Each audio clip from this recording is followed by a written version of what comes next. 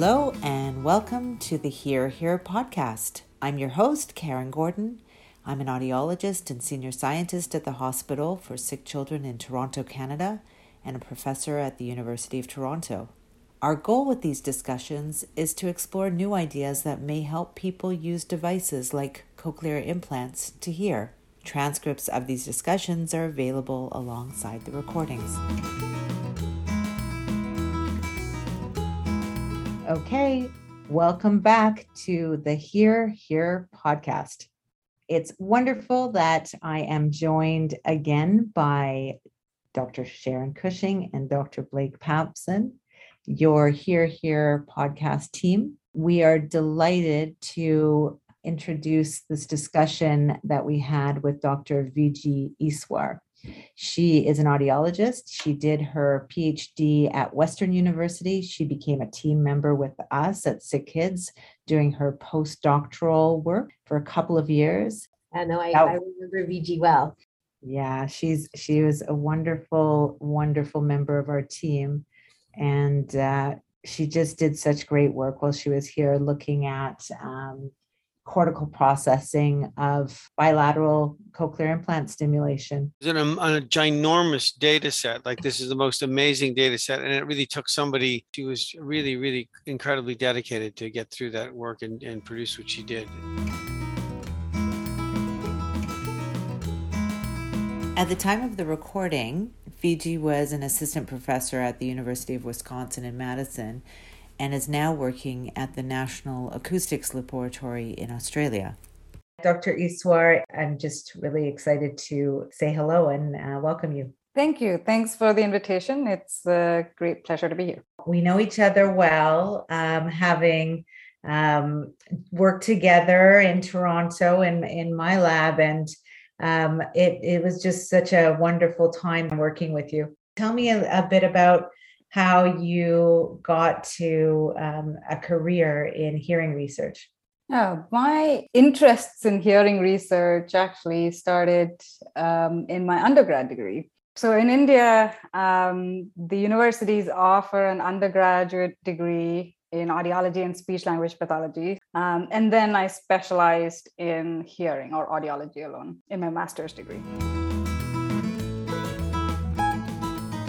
I always find it wonderful that clinical people want to do research. And so I think that clinical experience, whether it's current or distant, just keeps you grounded in a way that you have patients in mind that inform the questions you're asking and the solutions that you're finding. The early days of implantation, we would just sort of push a button and then see if they did better, and push another button and see if they did better.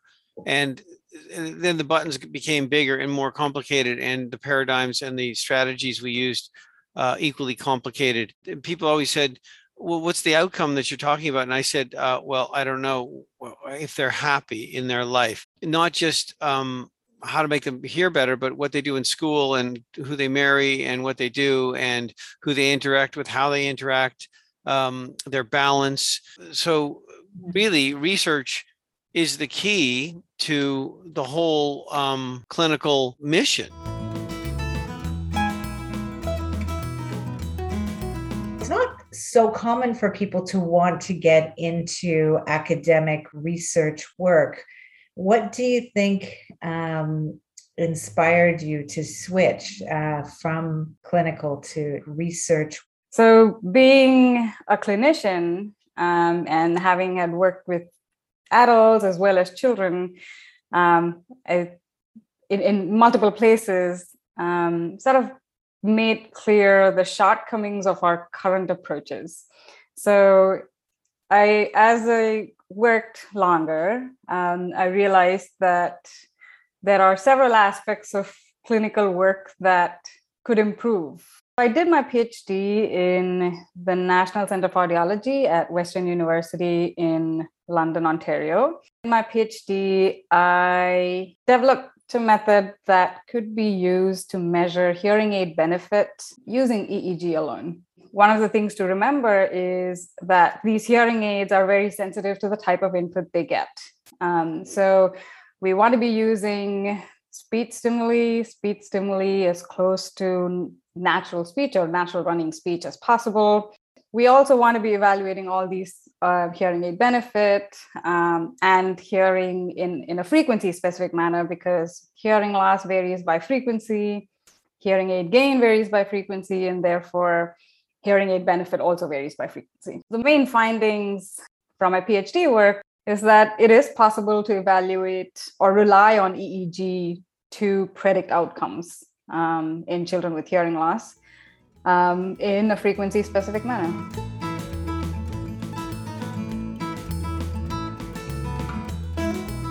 So we always look at, these outcomes of how the system is actually developing and how things are adapting and changing. Kids are little black boxes, right? It's a powerful thing because, what you do and what you don't do is going to impact on their development. What we concentrate on most in audiology is access to sound. Is it audible across the range of frequencies that we need for them to hear for speech understanding? We do have some nice tools to do that in babies, and we use them to screen hearing loss at first day of life. So that's great. But then what do we do about it? And that's what Viji's looking at.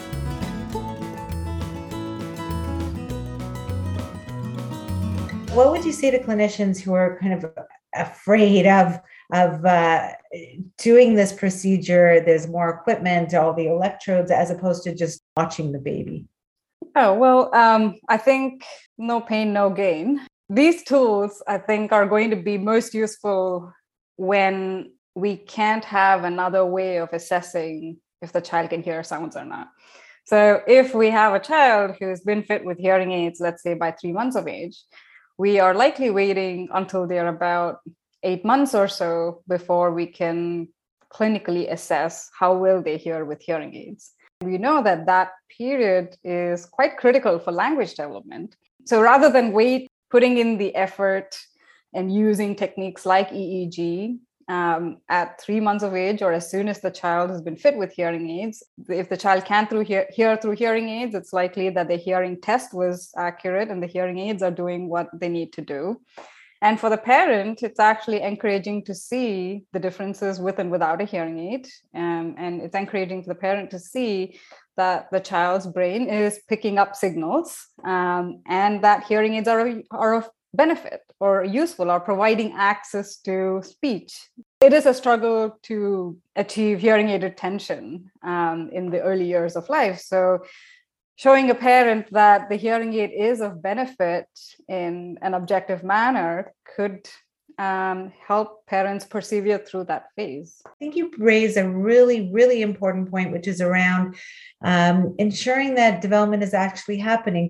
There might be particular populations or special circumstances where we might need to use these more often. Yeah, absolutely. So when I mentioned about the 8-month mark, it's for a child who's typically developing otherwise. A child with an additional comorbidity might never be able to perform clinical behavioral tests. So EEG as a way of measuring hearing aid benefit is not just in the baby phase, but it could also be for children who are not able to participate in testing because of an additional developmental disability. I want to know, tell me, when I see some incredibly challenged child go silent and listen and move their head and sway when music comes through the cochlear implant, give me some of that joy. It's not language based. I think what you're saying here is that system includes the whole human and the response that the whole human has. Yeah. And then, of course, the seed of that is going to be the cortex, and it's in Viji's work and Dan Wong's work and the work that's gone on in the lab for really 25 years or so. So yeah, it's true that cortex studying auditory areas can tell us the auditory percept is reaching the source, but nowhere near telling us what meaning it's carrying. Yes, that's true. Although we spend a lot of time thinking about some children and wondering whether the access that they have through hearing aids is enough and whether we should push beyond what they have to put them into surgery to get a cochlear implant? Mm-hmm. And that is the question I think that Viji is working on, is what's enough through a hearing aid for hearing in early life. And I think that's a moving target, right?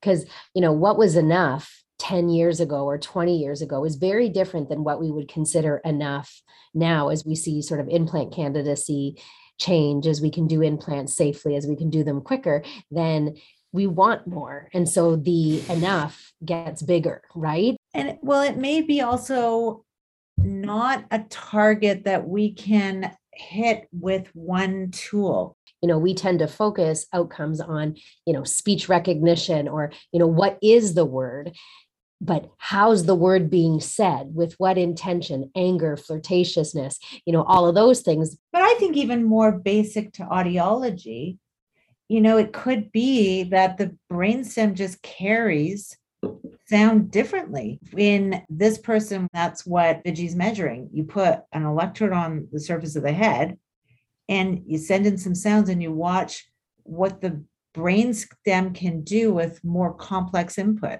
Mm-hmm. And that'll tell you maybe something more than what you knew before, and may be able to predict any delay in speech and language acquisition. And that would include, as you get more complex, prosody and speech understanding, communication, that interaction, this understanding that somebody's making a joke.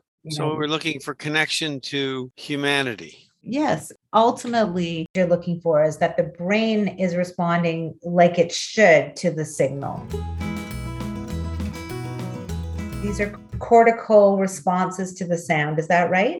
The main method that we have been trying to use is more brainstem dominated. It has some cortical contributions, but it is mainly brainstem dominated. If the child is asleep, that doesn't affect the response amplitude. So it is beneficial when the child is asleep, which can happen a lot in young babies.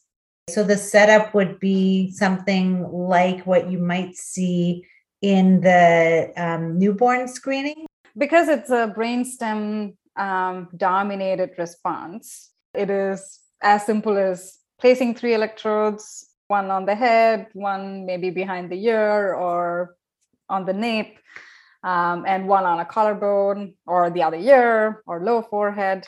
A child has a earphone in their ear and the sounds are playing, and we could be doing that with a hearing aid or without a hearing aid and then compare. So without a hearing aid and with a hearing aid, what is the improvement that you see in the brain signal, and how that correlates with how well they hear. We are also trying to understand what developmental changes there would be in such responses with and without hearing loss. We still have a lot more to understand about, for example, how just having hearing loss would influence that type of response. If those responses can be used reliably to predict speech understanding, for example, and not just tell us about access to sound. So these are things that we are continuing to study. This is great collaborative work that you're continuing to do. Yes, I'm continuing to collaborate with David Purcell and Susan Scully. I'm beginning to look into how we could tap into cortical responses for the same stimuli. If that is successful, we could be looking at brainstem as well as cortical level processing of sounds with and without hearing aids. Some people think, much more important to measure what the cortex is doing because that's where hearing really happens. But if it doesn't go through the brainstem properly, then, maybe that's the bottleneck that we need to be focused on. What do you think? Both are important, and both offer sort of different benefits. In terms of practical benefits, brainstem responses are more robust, as in the amplitude doesn't get attenuated if the child falls asleep. Cortical responses are definitely more complex in terms of the amount of processing that can happen, and it would likely correlate with perception a lot more than brainstem responses will. there are situations where we know that brainstem processing may be scrambled and not doing as well, but cortical processing will make up for it. So I think it's important to look at both.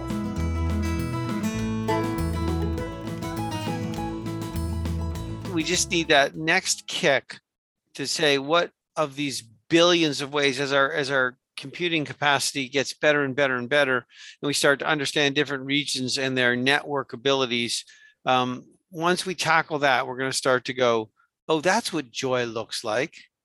Program the implants to give joy. Get the joy wave.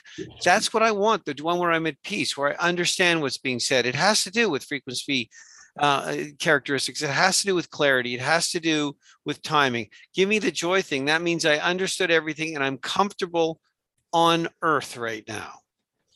That's the one I want. I want the joy wave.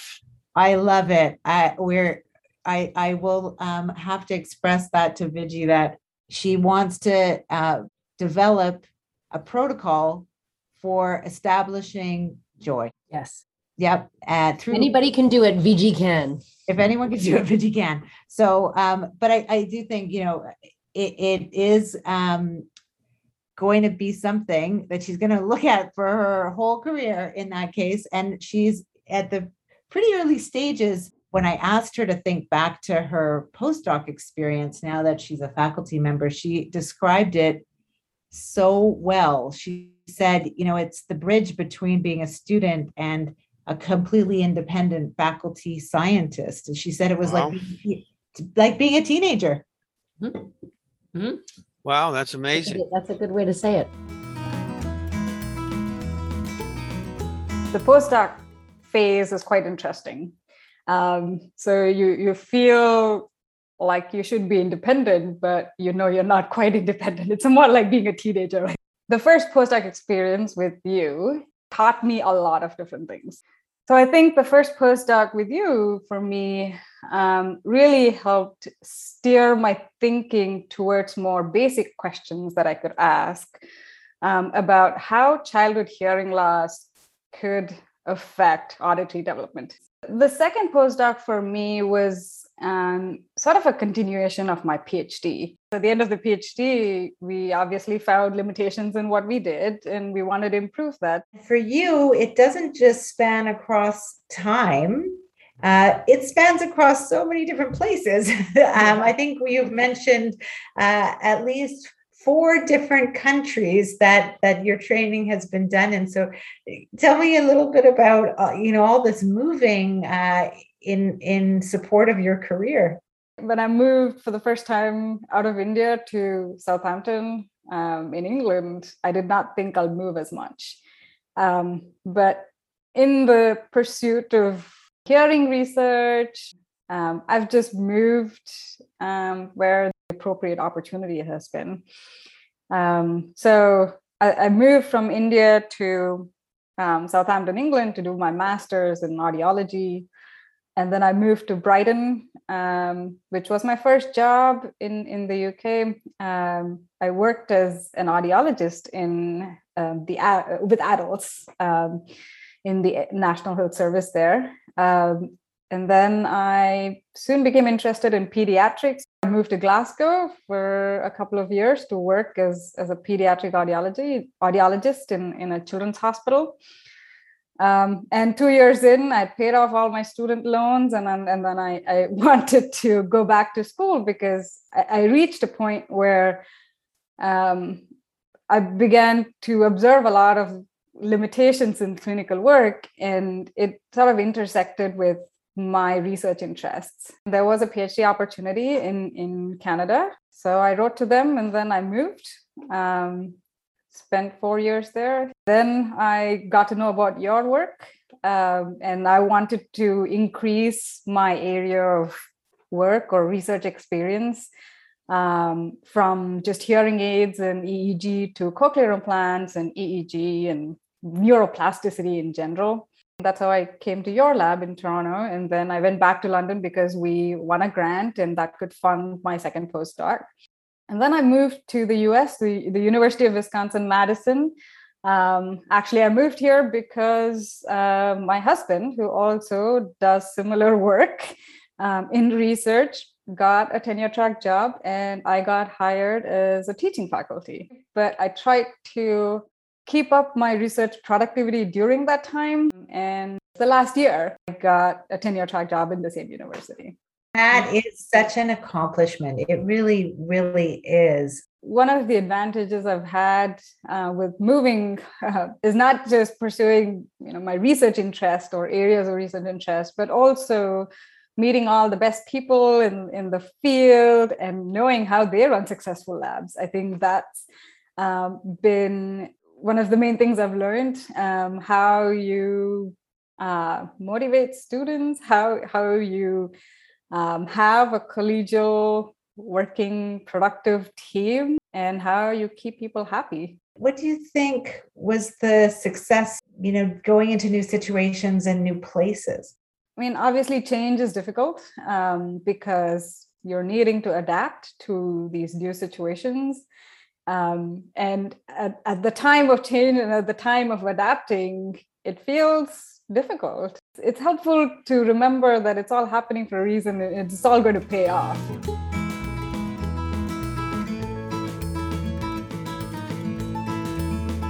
I think it is important to remember that she spent a long while getting there, and she literally moved all over the globe to pursue this scientific career. A scientific career really is many years, and science does take some time.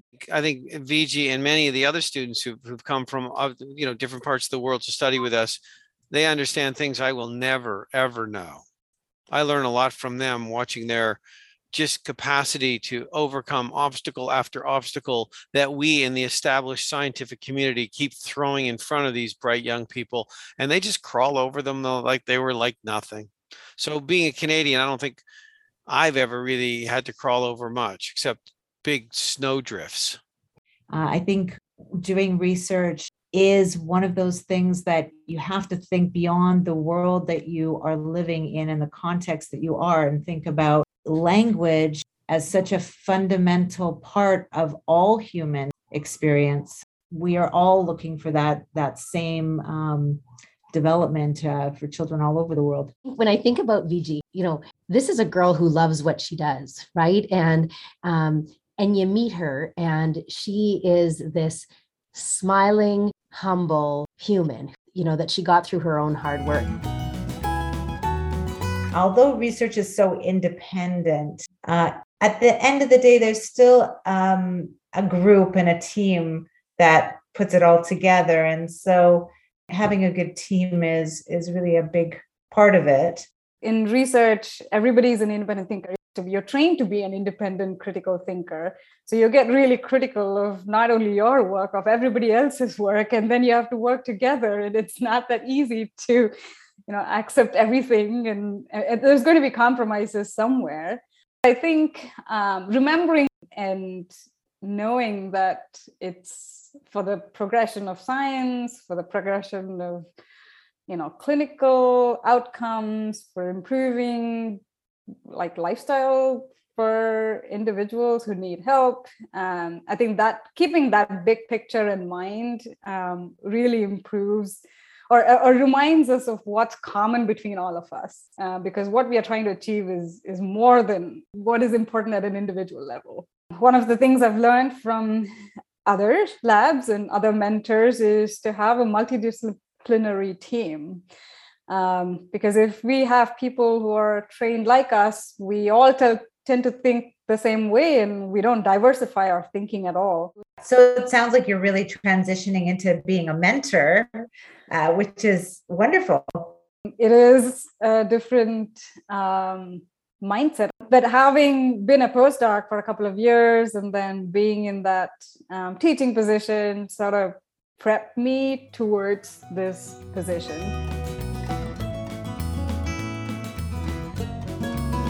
Research never stays the same. We were always looking for new ways to do things. Change is really an inherent part of what we do. One of the biggest changes on a personal side for you, I don't know whether you want to share what it's like to be a new mom and work in a pretty demanding job.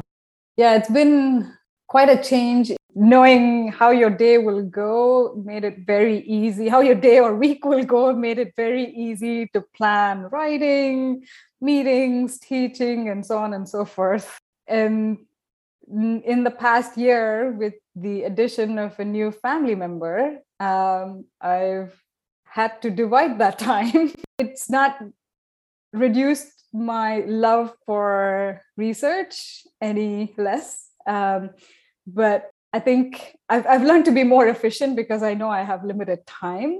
I hear from people who are trying to find the balance. I just want to encourage people that the balance is different for everybody. I think I've learned to have a better work-life balance. In a way, it was forced on me, I would say, because you can only play with your child and not be working at the same time. I feel like that's actually brought better work-life balance for me.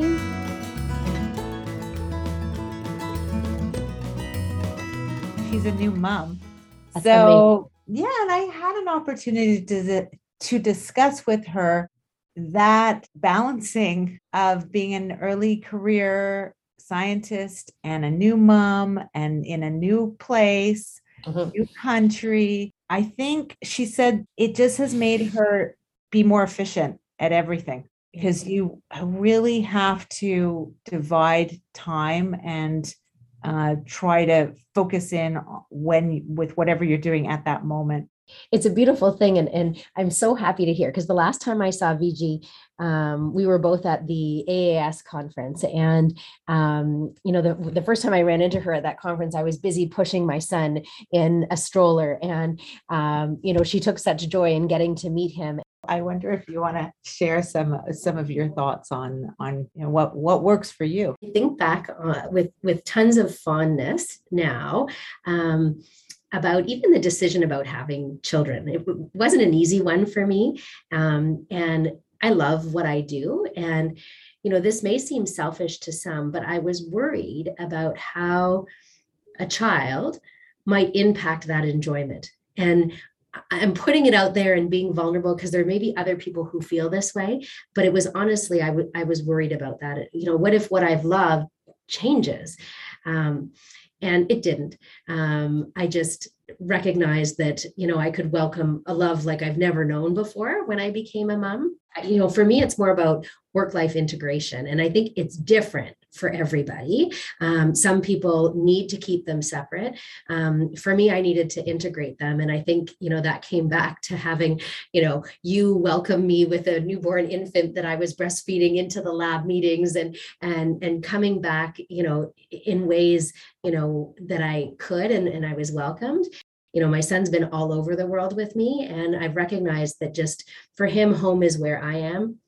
It doesn't have to be his own bed. Him being there with me it's important for me, and I think it's important for him.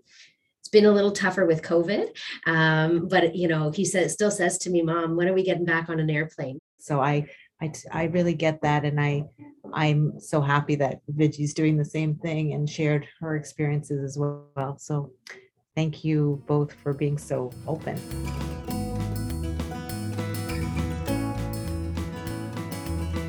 I just think that your journey from through your training into your faculty position is just so inspiring for people to hear. I've also really appreciated hearing all about really important work that you've done.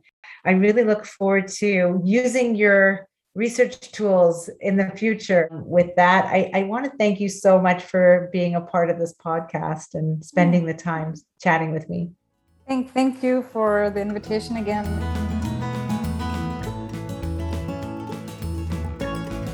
You can catch other episodes of the Here podcast. There's a link on our website. Search Archie's Cochlear Implant Lab, Sick Kids Research Institute, or wherever you get your podcasts. The Here podcast is put together by me, Dr. Karen Gordon, with my colleagues at the Hospital for Sick Children in Toronto, Canada, Drs. Blake Papson and Sharon Cushing. with a tremendous production and advisory team, Sophia Olazola, Rachel Better, and Maria Kahn. Our wonderful Here podcast music was composed and performed by Dr. Blake Papson.